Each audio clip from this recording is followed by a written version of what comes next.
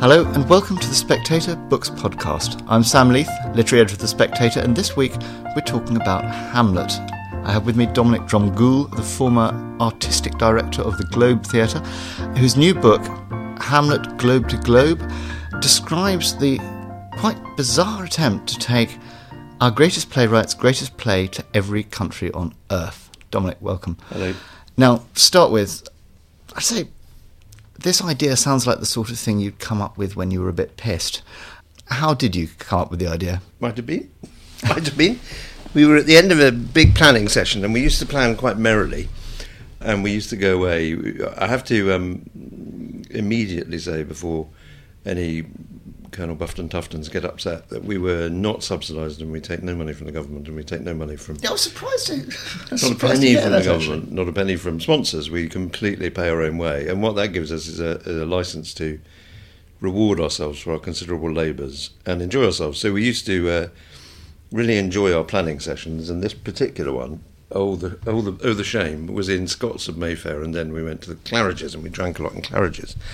And at the end of the night, we were very happy, and at the beginning of that year we'd done a glorious thing. This was 2012, and we'd invited 37 companies from all across the world, 37 different countries, to come to the Globe and to present Shakespeare in their own language. And it had been such a joyous celebration of Shakespeare and connection and internationalism that we wanted another idea that was its equivalent in sort of scope and scale.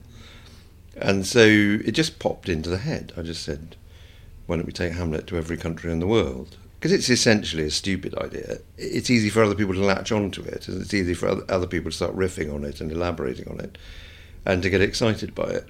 We found that in the course of my time at the Globe, is that simple, stupid ideas really have legs. They sort of travel. Big, complicated, difficult, knotty ideas don't tend to sort of get out of the room where they first came up.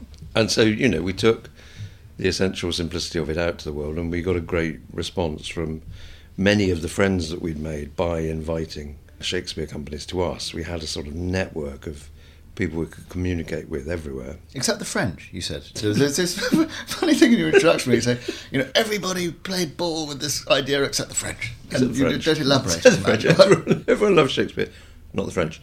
There's a funny history to that. That dates from Shakespeare, in that, Shakespeare travelled immediately and everywhere. It's not recent Shakespeare going abroad. It was very much the story when he was writing. There was a big network of English plays moving around Northern Europe, Belgium, Holland, Germany, through to the Baltics and around a lot of the countries of the sort of Hanseatic League, but not France. Even then, 400 years ago... They're still pissed off about Henry V. They're still pissed off. They're still upset about that. Partly they've got their own great French tradition. Partly there was, a horrendous state of tension between France and England then. Partly they're just jealous. Among, you say yourself, your frequently asked questions, I'm just going to have to ask it, why Hamlet in particular? I mean, it's a great play, but it's very long and it's quite a difficult play. It's a great play, it's long, it's difficult. Several things. One is that it's protean and it's various, and so... we knew we were going to a lot of very, very different historical moments and a lot of very different political and social moments. And so you wanted a play that had many different faces. And, Hamlet can be provoking and it can upset people, or it can challenge people, or it can console, or it can inspire. So you wanted something that had a variety of moods that it could show to the world. You wanted something beautiful. You wanted something iconic that people could latch onto, and there are various moments within Hamlet that everyone knows: a young man holding a skull, a young man with a sword poised over a man who's praying. All of those images, people could immediately relate to them. But most importantly, Hamlet is, eternally unknowable. There are a series of plays: The Tempest, The Dream, Love's Labours, bizarrely, Hamlet, that constantly defy understanding and defy wrapping them up into a little package and tying them up and putting a ribbon on top. You can't ever get a full grasp of Hamlet. You can't reduce it to anything. I was interested in you saying that if you're going to be touring for 2 years, you don't want a play that's going to be sort of exhaustible. Exactly. I think that because the other big thought was Romeo and Juliet, which everyone knows and is iconic in the same way, but the problem with Romeo and Juliet is the company would work it out. And they work it out in about 4 or 5 months. They'd have sort of got a grip on it. And that's sort of fatal, because then the company gets angry and bored and listless and restless, because they haven't got anything to work on. They haven't got anything still to solve. And if the company's not happy, the show's not going to be happy, the audience not going to be happy. So it was very important that there was something that was always running ahead of us, which Hamlet does rather magnificently. And you yourself have got a long relationship with Hamlet. I mean, the book's got a sort of element of memoir in it as well. And a little bit. I mean, you talk about how you sort of didn't get it when you were a teenager. And I still don't think I'm completely on top of it. It's sort of, it comes at you in different ways as you grow up, and as you change, you bring different stuff to it, and it brings different stuff back to you. I think when I was younger, it sort of solves problems for you at a certain age, 18, 19, 20, when you're furious at the world and you're worried and you're concerned, and you can sort of transpose onto Hamlet a sort of journey that you're going through, and then the place that he gets to at the end of There's a Special Providence in the Fall of a Sparrow sort of works pleasantly as I've worked through my problems and I've got to this place and I can now move on into the rest of my life. And it's only later, more recently really, that you sort of work out that there is no sweet, nice Christian resolution or sweet, nice Buddhist resolution at the end where he reaches a state of transcendence and he can accept all things. It's much more restless and troubled and clumsy and human than that. To talk for a moment about the sort of practical side of it, I'm very interested in how you cast it. You talked about not so much forming a company as forming a kind of squad. Yeah. I mean, if you're going to be on the road 2 years, how did you do that? I mean, you had people doubling constantly in different roles. Can you talk a bit about the casting process? We decided to go with a squad rather than a team because we knew that A, we wanted to sort of keep it fresh, and B, we wanted to have cover in case people got ill or fell out or went mad or came home or whatever. So we knew that we needed a system cover within. So we could do the show with 8 people. We had 12 people, but there was no favouritism or priorities in that. So there wasn't a first Hamlet or a second Hamlet. There were 2 Hamlets. Then on the course of the tour it became 3 and then 4 briefly because other people learned the role. We had 3 or 4 3 Ophelias, we had 3 Poloniuses, so you could constantly shift it and change it. And that started as a sort of solution of a problem, and it became rather a thrill, actually, because it meant that the play was permanently sort of fresh and new. Like you said, you only had the same cast. Twice in the first Twice year. in the whole first year. Which was sort of a mixture of keeping it fresh and, oh my God, when are we going to settle this thing down? But casting was partly about getting good actors and adaptable actors and people who were able to tell stories in this, very flexible and loose way. But it was also very much about the human aspect and casting people who we trusted could look after themselves and look after each other, most importantly. So you were casting individuals as sort of actor astronauts, I called them, that they were fit and capable and strong enough to be able to make it through, but also casting people very much that they balanced out one against the other and that they would look after each other, and they were remarkable. I mean, the most extraordinary, incredible thing about the whole tour really is that 16 people left and 2 years later the same 16 people came back. It's got to the Antarctic expedition. Well, it was a bit. I mean, there was a couple of little moments where people got ill, they suffered bereavement, small sort of blips along the way when they had to drop out for a week or 2, but by and large they were all there consistently throughout, and they were amazing. And were you were dropping in and out of the tour? I mean, say you would. I did about 25 countries. The most extraordinary thing about them was that they were sort of geniuses of space, in that, especially over 2 years when you are literally living in each other's pockets, they were brilliant at not being too close and too clingy and too needy and wanting to be with each other too much, and not being too far away and too aloof and too isolated. And they were extraordinary as a group for knowing just how to operate together as a unit without breaking this sort of trust and this loyalty amongst them. I've never seen anything like it. And how did the show play? As you say, it's universal, but presumably there are some parts of the world which receive aspects of it in a certain way. I mean, there's a sort of Christian theme in it, which I only really understood when I saw Simon Russell Beale's production of it 15 years ago or whatever it was, where you suddenly, Christ, it's a deeply Christian play in certain ways, and the fear of damnation goes through it. I mean, did the religions of the host countries, the languages of the host countries, I mean, how did the reception vary? The responses varied extraordinarily according to where we were and who we were in front of. In that, at one moment we were in the United Nations in the ECOSOC chamber playing to 200 ambassadors, all arrayed in front of us, and 400 public at the back. And that's one thing. And then you're in in Somaliland, which hasn't received any sort of cultural visit from the West since its creation as a country 23 years ago, and you're playing on your perimeter surrounded by people with machine guns, and you're playing in a hotel ballroom to 600 very excited people who just, this is the first time they've ever encountered a play of this sort in their own country. And the distinctions are extraordinary and very visceral and very disorienting in some ways. And were you sometimes playing to people who didn't understand the language at all? Yeah, a lot. And, we had some subtitles and we put out some synopses, and occasionally we got people to stand up and tell the story in their own language beforehand. But we were moving at far too much speed to sort of set up a sort of comprehensive subtitle thing. But I didn't really want to, because when I see Shakespeare in another language, or when I see any theatre in another language, Lope de Vega in Spanish, or Goethe in German, or Racine in French, you want to listen to the language. And I'm no linguist, but I love listening to a different language and seeing how it affects me and how particular dynamics of that noise, ally with the story and the relationships and the bodies. And so we very much wanted to do that with ours and not have people constantly cross-referring their eye to a fast-moving sort of screen on the right or on the left or above. But I think you start to understand a really sort of simple, visceral, gestural, political language that sits at the heart of it, in part, in that if you have a play where a king stands up at the very beginning and makes a speech of everything's fine, isn't everything great, and then you have a young man standing in front of him or off to one side who is clearly very, very angry and who's clearly feeling utter contempt for the king, who's saying everything's fine, everything's great.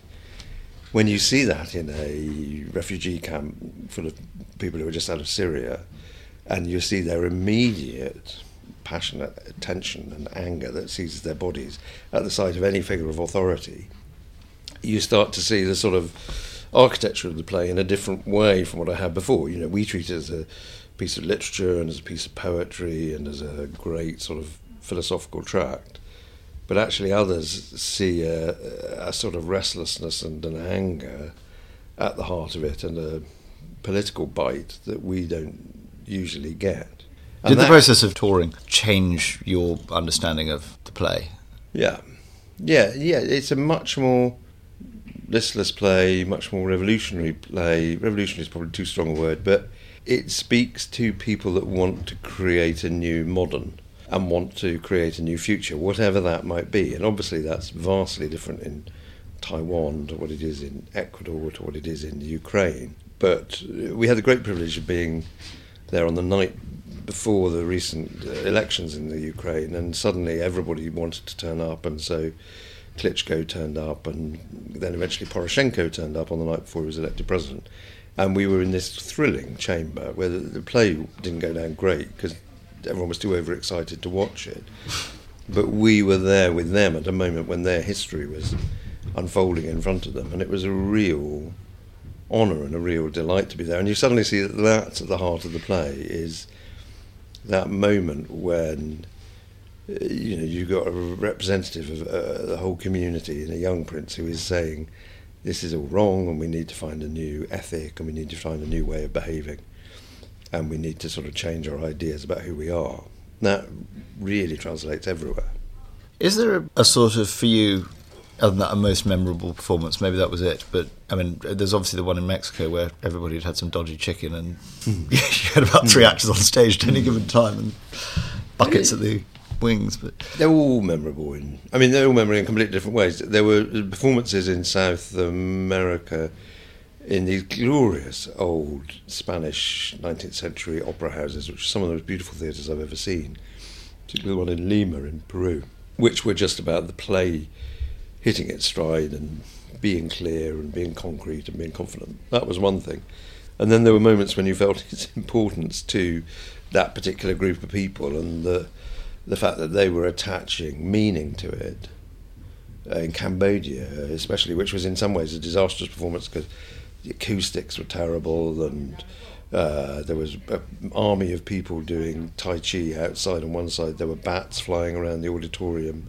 It was sweltering with heat, and then there was a monsoon. So you get all of that impossibility, but for some of the kids who were there, students, the meaning that they were attaching to it, whatever that may be, you can't really control what meanings people take away from it, but you could see that it mattered to them in a way that, it's very treasurable. One of the things that's interesting in the book, you're quite sort of fierce about the sort of over-interpretation and the idea that, you come with this whole lot of theoretical baggage to the play. There's a whole thing where you're saying, strip it down for maximum clarity, let it speak. Do you think you managed to achieve that, to get it down to just being the words themselves and less acting? Yeah, by sort of willful modesty, really. As I say, the best way to avoid misconceiving of the play is having no conception at all, which is effectively, we didn't have any conception and we didn't strive for any conception. It was just as simple as you could make it. There's no right or wrong here. There can be high concept Shakespeare, which is glorious and thrilling and illuminating and throws light on certain corners of the play. And then there can be no concept Shakespeare, which is rubbish. So there's no, this is the only way you can do Shakespeare prescription. But that was what we were aiming at. And I think it's because, especially with a lot of internationalism and theatre becomes about directors talking to directors, talking to critics, talking to theatre makers, and it's a sort of international language of mannerisms, of, let's use frosted glass screens in this way, and then now we're all using frosted glass screens, and let's come up with this lighting trick, and now we're all using this lighting trick. And you just think that's not really internationalism. Internationalism at its best is about people meeting people and stories sort of being given by one group of people to another group of people that create some dynamic between them. And do you think on the road is sort of where Shakespeare ought to be? There's a sort of institutionalisation that goes on. There's the RSC and there's there's even the Globe. I think everyone forgets that our theatre tradition was touring before it was theatres. We had about 300 or 400 years of touring, and that was all theatre was. It was on the move, guild halls, cathedrals, pubs, market squares, on a booth stage, private homes. That was our theatre. There's sort of ramshackle, vagabond movement all across the landscape. And it was only in the 1570s, 1560s, late 1560s, early 1570s, that people started building edifices to contain theatre. And that touring DNA was written into the company of actors that Shakespeare joined, and very much into his understanding of what theatre's supposed to be. Obviously in Hamlet, you get the arrival of the players and the excitement at their appearance, and Hamlet is a connoisseur in them. And, it's become more and more clear that wasn't only national, that was international as well during Shakespeare's time, that there were all of these English actors at work abroad. It's part of the tradition of, how we do things. It's fun, and it does loosen things up, is that the moment you've got a stage door and you can shut the audience out and you can create a hieratic distance between the performer and the audience, you sort of lose something. Whereas if you all are in the same field, making it happen together, there's a sort of commonality about that, which is, I think, at the heart of what our theatre is. Thank you, well put. I suppose the last question I should just ask is, Twitter poll, to be or not to be? To be as much as possible.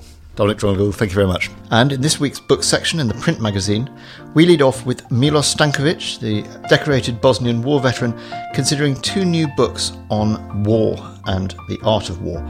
Then Ben Markowitz looks at Walt Whitman's Guide to Manliness. Walt Whitman, the great American poet, had, it turns out, an alter ego, little known until now, as a newspaper lifestyle guru.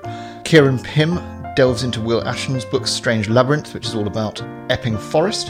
the history and mythology thereof. We have Rose George reviewing Xiaolu Guo's memoir of a hard-scrabble childhood in rural China. Nigel Jones looks at martyrdom in the post-Reformation England. And in fiction, we review new work by Ed Docks, Jamie Attenberg, and the masterful Leonardo Padura.